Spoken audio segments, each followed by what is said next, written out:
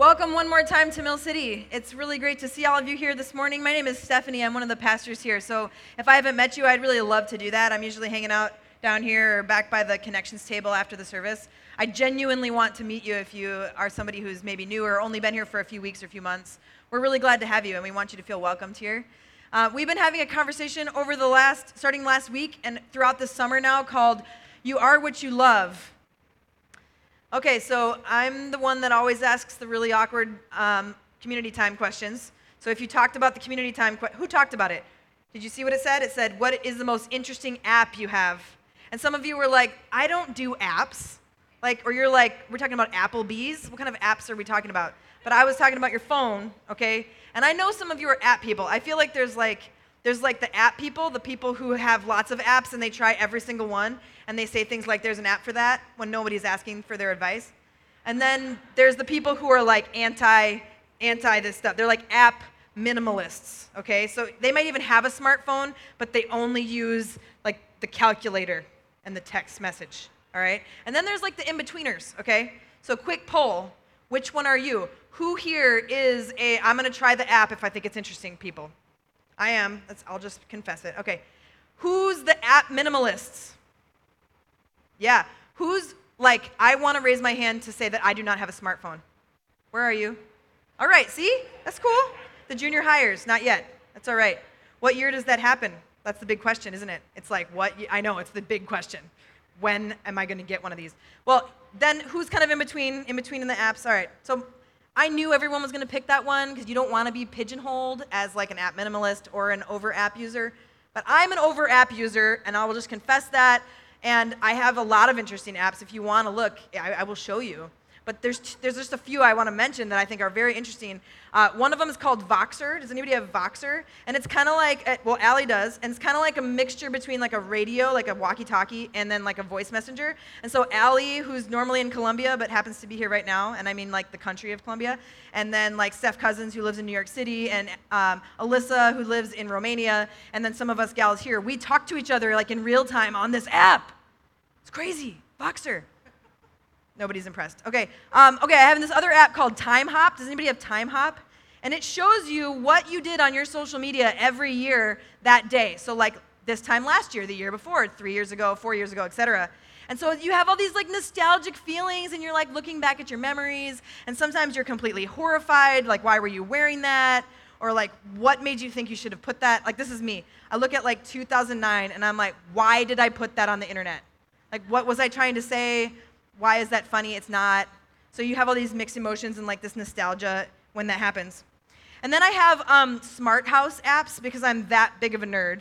So just put me in the box you want me to be in where I can like turn on the lights from my phone. If like the switch is right there. There's no need to have to turn it on from your phone, but I can.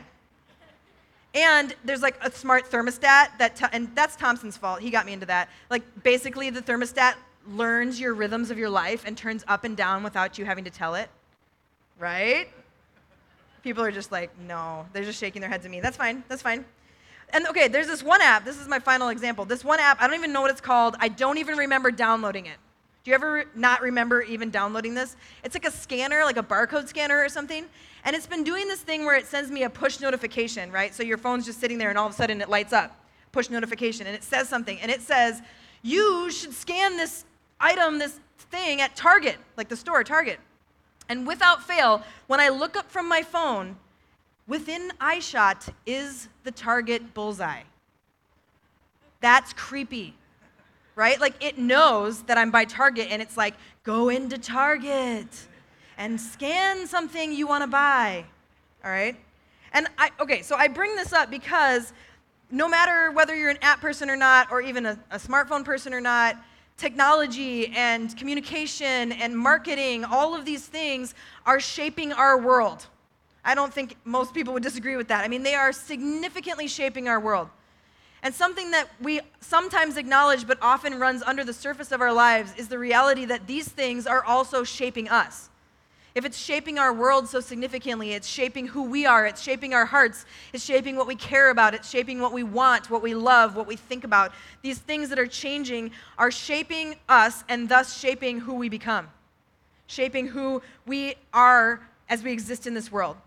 And as we started this conversation last week, you are what you love, we're putting this theory out there, and feel free to disagree and let me know what you think. But this theory is this idea that what you love shapes who you are. What you care about, what you desire, what you love is going to shape who you are more than anything else. That's the theory we're putting out there. This idea that what we care about, what we love, what we desire is something that shapes our actions, and our actions then determine who we are. And I bring up cell phones because I think many people would say that these are items for some of us that are daily shaping our actions, and our daily actions are shaping who we are. And sometimes it's in good ways, sometimes it's in bad ways, sometimes it's in between and we're really not sure.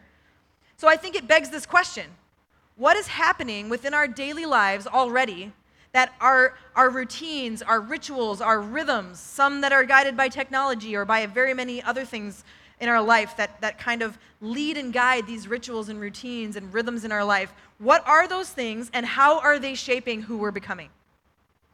That's a question that I want to pose as we go through this conversation this summer. I think there's a kind of a common idea, particularly in North American cultures, that what we think determines who we are. That it's actually more about our belief set, our ideas of what we think about things, the way we engage intellectually or with our minds that shape who we are. And I just want to say there's just not actually a lot of evidence around that. There's a lot more evidence, and what we want to suggest is that what we love actually shapes us more than what we think. And sometimes we just have to wrap our mind around what that would mean for us. Because I think, myself included, what we think and what we love can be really different sometimes. What we want to be about when we think about our plans and our hopes and what we really want to be about, but then what our actual loves and desires and kind of our gut reactions are very different. And sometimes we think about certain things and then we don't really do it. We have these ideals in our mind, oh, I want to be somebody who's like this and who does these different things, but then we don't. So I want to just kind of put it out there. How many of you, like me, feel that there is often a disconnect between what you think and what you actually do? Does anybody feel that disconnect? I often feel that disconnect. I think about it and I'm like, this is what I want to be about. I know in my mind, I've decided in my brain that this is what I want to be about. But there's these other forces, these other things in my life that are actually dictating that more and more. And so at the end of the day, I think that we're going to step into and take actions towards the things that we want, the things that we love, the things that we desire. And advertisers and marketing, some of you are in those fields, they think about this all the time, don't they? They're thinking all the time about this concept. They're going to use any means necessary to shape what we love and what we want. Because they know that if they can shape our hearts and what we love and what we desire and what we want, then they're most likely to get the desired behaviors out of us that usually have to do with purchasing things, right? So for instance, I think this, hopefully this isn't shocking to anybody, but Google is very aware of our behaviors. If you didn't know that, we can start a support group or something, but Google knows about what's going on. And if this is a reality right now, if you go on to Target.com or BestBuy.com and you search some sort of item, like say you're looking for a new DVD player, and then you search that, and then you walk into a Target store when you have a cell phone that has like the location on it, Target gets a notification from Google saying how many people search their website and then go into the store, so that Target knows how many people are going from web searches to actually purchasing in their stores. Like, this is the kind of stuff that's going on. Like, Google knows this stuff. And I think that one of the things that we could feel when we think about the fact that other people are really trying to shape our hearts and shape our desires is kind of get all creeped out, right? Like, I'm going to turn this notification off. Like, they can't do that to me, and I'm not going to search on Google anymore. And I'm going to grab my friend's phone when I'm searching for something now. And then they won't know what I'm doing, and they'll think my friend was searching the DVD player with the extra Blu-ray thingies or whatever. But I actually think that those things are all relatively surface responses to a problem. If you feel as though that you need to do those things, like, I totally support that. If you're going to go back to the dumb phone, like, that might be a thing and you need to do it, that's cool. But I would say that the main point I'm trying to make is that other people in our cultures and in our world are being very intentional to shape our hearts. And I think the question that we have to ask then of ourselves, and we're asking this summer, is, are we being intentional when it comes to shaping our hearts towards the things that we want to be about and the things that God loves? So this summer, the questions we're asking is, how is what we love shaping our lives? How intentional are we being with, maybe you could put it like this, heart-shaping activities, rhythms, routines, rituals that shape our hearts towards what God loves and towards the love of God and love of neighbor, as Jesus says, is the most important things we can be about. So, if you are what you love, then you're going to do what you love. You're going to act out of that place. How do we calibrate our hearts? That's another way we're putting it. How do we calibrate our hearts to make sure that the way that we are living our lives on a daily basis, not just our big decisions, but on a daily basis, how are the ways that we're living our lives encouraging us to love the things that God loves? And how is the way that we're living our lives daily challenging us against the things that we know our hearts are pulled towards that are not what God wants for us? The things that actually cause destruction in this world and pull us away from the heart of God. So this is what we're exploring this summer. You are what you love, and what you love shapes who you are. Who is your life shaping you to be? What kind of person is your life shaping you to be? So let's look at a passage together where we see Jesus addressing this concept. It's going to be in Luke 6. If you have a Bible, Luke 6, 43 through 45, and we'll put it up here on the screen. Jesus is, I think, really head-on confronting this idea of what comes from our hearts. He's speaking here, this is just an excerpt of a larger conversation that Jesus is having with a bunch of people listening to him called the Sermon on the Mount. It's one of the most famous and well-known collection of things that Jesus says to those who are really, a lot of them are his disciples, and others are wondering if they want to be. Are they going to choose to follow this guy? And so they're gathering around him, and he's sharing these things from his heart for these people whom he loves, as he knows he's somebody who's come to not only live amongst them as God, but also human, which he did not have to do, but is going to die for them and conquer death for them. And so he's sharing out of his heart, out of his fully God, fully human heart to these people what he wants to express to them. And in Luke 6, we see this excerpt, Luke 6, 43 through 45, and we'll have it up here on the screen. This is what Jesus says. A good tree can't produce bad fruit, and a bad tree can't produce good fruit. A tree is identified by its fruit. Figs are never gathered from thorn bushes, and grapes are not picked from bramble bushes. A good person produces good things from the treasury of a good heart, and an evil person produces evil things from the treasury of an evil heart. What you say flows from what is in your heart. So I'll just leave that up here for a minute so you can look at this metaphor that Jesus is using. It's actually a relatively simple metaphor. It's not, I don't think he's trying to make something complicated, but it actually is a way in which a simple metaphor is being used for some very deep realities in our lives. This idea of a tree and its fruit. Jesus is saying the kind of fruit on a tree gives you a clue to what's at the core of this plant, right? It's just kind of illogical to think that a fig is going to grow from a thorn bush. It's going to grow from a fig tree. I think Jesus is presuming that that's an obvious thing. It's illogical to think that a grape is going to grow from a bramble bush or another kind of thorn-like bush, right?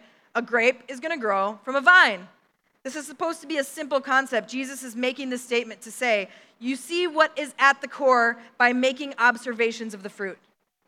You see what's at the core by making observations of the fruit.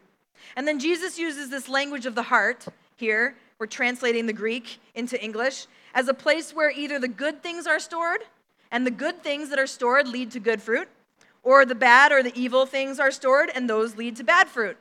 He's trying to make a comparison that it's that obvious, right? You can't have a good things lead to bad things, good thing leads to good, bad things lead to bad. Very simple is what he's trying to say. And he uses this illustration or this phrase in the version that I read, treasury of your heart. There are things that are in the treasury of your heart. I like the way that that's put. That's a helpful image for me to think about these things that are packed away in an important spot in the treasury of your heart. And so, this is an important thing to think about. What is treasured in your heart? What is going on inside the deepest part of you? What do you love? That's the question of today. The specific question out of this overall question that I want to ask you today is, what do you love? When the concept of a heart is used in Scripture, it's referring to this idea of the center of who you are, the core of who you are, sometimes referred to as our gut or our soul, like the very center of your being. And it's actually kind of interesting. I don't know if you have heard this before, but not all cultures use the metaphor of a heart when talking about the center of somebody and who they are. So when we talk about that, we refer to the heart and we're thinking about like the organ in our bodies that's like here, right? And this idea that that's where our emotional center is, that's where our desires come from, our wants. That's a very common metaphor in our culture and in many cultures. But in like South Asia, for instance, they would never say that your desires or your love or whatever comes from your heart. They would actually say it comes from your abdomen. Because in their mind, like that's the center of who you are, your stomach. And so if you were going to translate this from Greek into a language in South Asia, it would probably sound like this. A good person produces good things from the treasury of a good gut. Like that's what they would say. Or from the treasury of a good stomach, from a good abdomen. And I actually find that a helpful thing to think about because we use the metaphor of a heart so frequently, and it's very commercialized even within our culture. And I like thinking about it in the way that people in South Asia would, because when you think about your gut, and at least for me, I think about my gut feelings, like my gut reaction, like almost the things that are kind of a reflex. Like what is your gut instinct? And I think that's what is more true when we're talking about what we truly love. What is our gut reaction to things that we hear? What is our gut reaction to the people around us, to the things around us, to whatever it is? Like most of you don't spend time thinking, do I love this? Before you respond to something that you deeply love. It's like a part of your gut. And so I like thinking of it that way. I think it's a helpful reframe than just thinking of our heart, which most of us know only actually pumps blood and doesn't have any processes for emotions. If that's new to you, we should talk about that. But it's a metaphor, right? It's what comes of what we truly love. It's at our core. It's at our gut. It's not on the surface of ourselves. It's deep inside of us. It's our gut instinct. So I think the question that God might have for us is, what is your gut instinct? What's your gut instinct towards the things that God desires for us and calls us to? First and foremost, what is our gut instinct and our gut reaction to God in our lives? Is that a place of love, or are we afraid? Or are we doubting? Are we questioning? Are we having distrust? I don't know. But do we have a gut instinct of love of God? Do we have a gut instinct of love of neighbor? When we engage somebody who's different than us, is our gut reaction to move towards them, or is our gut reaction to step away? Is our gut drawn more to love or more to fear or self-protection or love of control or love of power? Is our gut feelings more geared towards or calibrated towards greed or entertainment or pleasure? There's so many things that might be part of our gut instincts. And I think that that's okay. I think that God sees us and knows us and doesn't desire shame for us, but desires for us an honest look at what we really love. What really is going on there in that deep part of yourself. So let's start there then in this conversation. Let's start with what is. Let's start with pretty much the only place you can start, which is where are we actually at right now? What is our gut instincts of love towards? What draws us towards? What are we drawn towards when we're not thinking about it? What is our gut instinct? So what's happening in our hearts now? What do we currently love? How is that shaping us? And who is that shaping us to become? So what we're going to do today is a form of a heart audit. I'm calling it a heart audit or like a love audit. We're looking at our heart or our soul, and we're wanting to say what's actually happening here. Let's make some observations about the fruit that reveals what's at the core, the state of our heart today. And so we're going to do a little exercise here in a minute, and what I'm hoping for, and nobody wants homework in the summer, I totally get it, but I'm hoping that we do a little activity today and then you take it with you and go a little bit deeper into this. Because I think what's the reality is that there are some things kind of on the surface that we can access pretty quickly. When you say, what do you love, you have some things you can say right away. You know where they are in your mind, in your heart. You've thought about this before, or you don't have to think that much to know what you really care about. But if you're going to be really brutally honest, if you're going to really look at what's at your core and what's in your heart, I think we have to be willing to dig a little bit deeper, to go to that place that really hasn't been accessed for a while and say, hey, what's really going on in my heart? So it's kind of like this. I was thinking about this yesterday. So my boyfriend and I drove to Colorado, and it takes 13 hours. And on the way back at hour 7, he starts digging through the center console of my car. All right? You don't really want anybody digging through the center console because you don't know what's in there, right? And so he's pulling stuff out, and there's all this random stuff, and I did not know, I was not sure that any of that was in there before he started digging it out. There's 2 bags of almonds. One of them was very expired. There was a whole bunch of gum and tea bags. There was CDs. Remember those? There were CDs. And one of them wasn't even opened. The cellophane wrapper was still on it. And then there was, at the very bottom, a tape measure, and those always disappear. And then a StrengthsFinder personality test book in the center console. And if anybody knows that, you know that that is something that's deep part of me, is that personality test, and it's really nerdy part of me. So that was down deep in the center console of my car. And so what I'm inviting you to do is to go to the deepest place you can, not just today, but throughout this conversation, to figure out what is in the center console of your life. What is in that deep place in the center of who you are that oftentimes, we don't access because we're going through life and we're not thinking about it, but life tends to build up some of these things that are a part of our life, just like things build up in the center of your car as you drive it for a couple years. So that's what I'm inviting you to. So some of the Connections team are going to pass out these worksheets, and basically what they have on here is some questions, and then this circle, which, why don't you put that up on the screen for me, Derek? You can't see it super well, the circle, but you can see the words, and when you get your sheet, you'll see it. It's just that it's in kind of a light gray. But our friend Christine Osgood, some of you know Christine. Oh, nice. Some of you know Christine. She runs the Urban Retreat, and she has come up with this concept of the dimensions of our soul. And so some of you were probably there when she talked about that. Who was here when Christine Osgood talked about your soul care? Yeah, it's awesome. You can listen to that back on our podcast maybe 2 months ago. And Christine was talking about these 6 aspects of our soul, or what makes up the core of who we are. She talked about our spirit, our spiritual life and what we're drawn to, our mind in regards to our thoughts, our mind in regard to our emotions, our body, our physical body, our social context and our relationships, and then meaning, or another way to think of meaning is purpose. And she puts meaning and purpose in the back of that circle, almost like it's a steering wheel, and it's propelling you forward. Meaning and purpose propel you forward. So a group of us brainstormed a bunch of questions. You might actually think of a lot of better questions, and if you do, you can let us know about it. But what I want you to do right now is I'm going to give you 3 minutes to actually pick one of these 6 areas. Okay, so pick emotional center, or pick social life, pick body, which I'm using the phrase, concept of time and resources for what you do with your body. And then when you see the second sheet, there's a place where you can write down some thoughts. Maybe you want to jot it down on a phone or just think about it. But I'm going to actually give you 3 minutes to just think about one area. Can everybody pick just one area? Think about these questions. Let those questions take you where you want to go in your mind, and trying to access some of the deeper places in your heart. All right? So Mason's going to play a little bit of music, and I'll let you do that for 3 minutes, and then I'll come back. So go ahead and pick one of the 6 and go for it.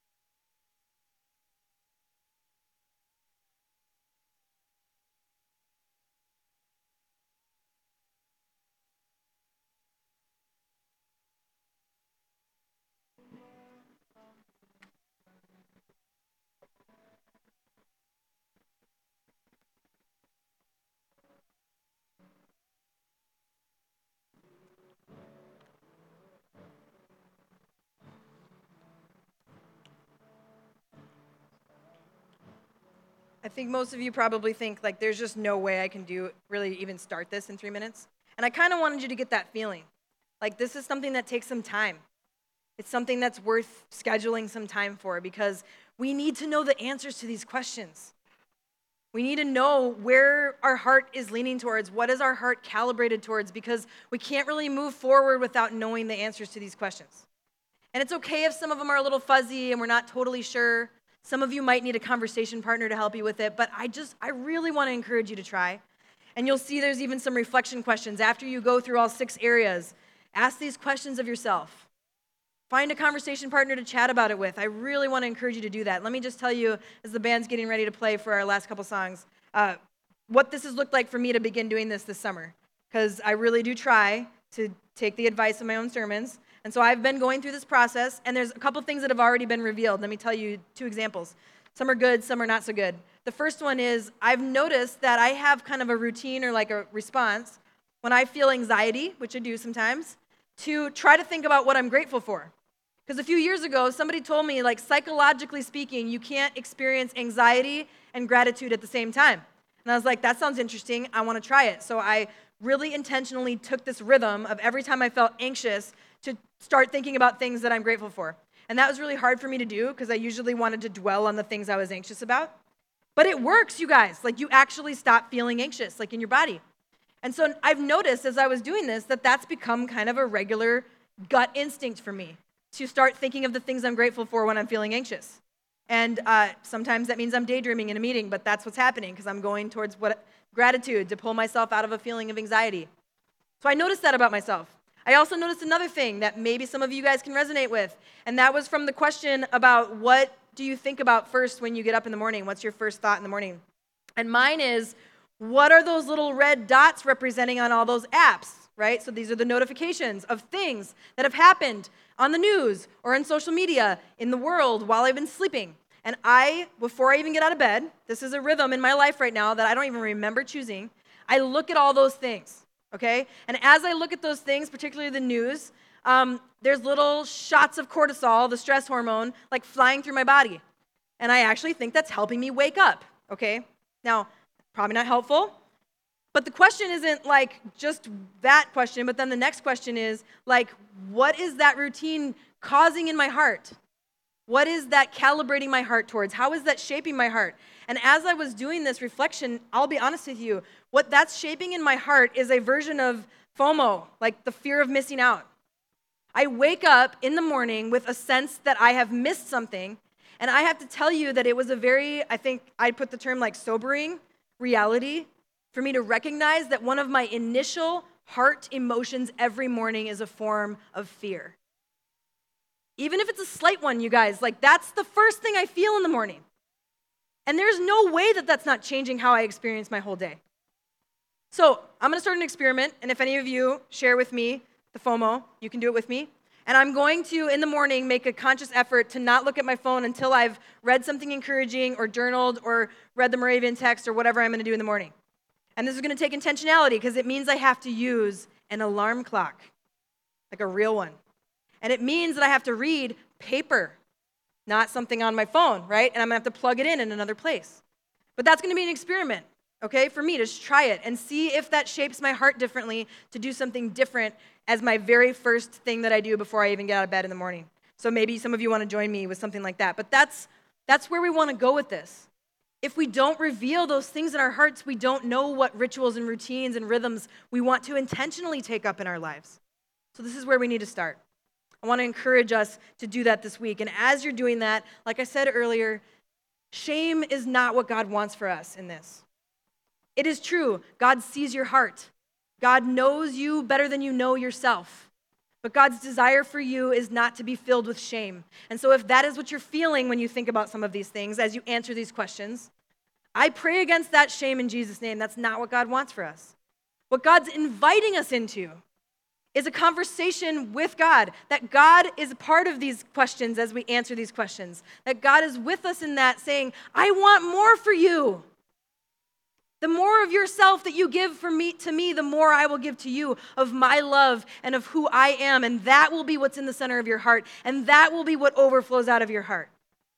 But we have to start by asking these questions, and it's going to take a lot of trust. And it's going to take probably a little bit more surrender to God than a lot of us have been doing lately. And so we're going to sing the song, I Surrender All. And as we do that, I just want to put it out there. I think that sometimes when we sing songs like this, it's more of a prayer than it is a statement. Sometimes we're just saying, listen, God, I want to surrender all, but it's hard. I'm scared. When I open up my heart and look what's inside, I'm not super pumped about what I see. Or it's really difficult for me to be honest about it or whatever. But as you sing these words, you're saying to God, I really want to surrender. I want to surrender more maybe than I have. I want to pursue that. It's okay if this is more of a prayer than a statement as you sing today. So let's stand, and I'm going to pray, and we're going to step into these last couple songs of response and of worship as we open up our hearts to a God who loves us. Let's pray. Jesus, we need your love in this time for us to be honest with ourselves, to be honest with you about the things that are going on inside of us. You know what those things are, but you desire honesty from us. And you call us to surrender, and you call us to trust. So God, I pray that if anybody's feeling shame or anxiety or these things that are not from you, that upon them you would just be showering your love. That it's from a place of unconditional love that you show us, that you draw us closer to your heart, that you draw us deeper into the things that you care about, God. So we want to surrender all. We want to try. We want to turn our hearts towards you, but we need your leadership. We need your presence, your guidance, and most importantly, your love. We ask that you would receive this worship as we pray to you and we ask you for what we hope for in our lives. It's in Jesus' name we pray. Amen.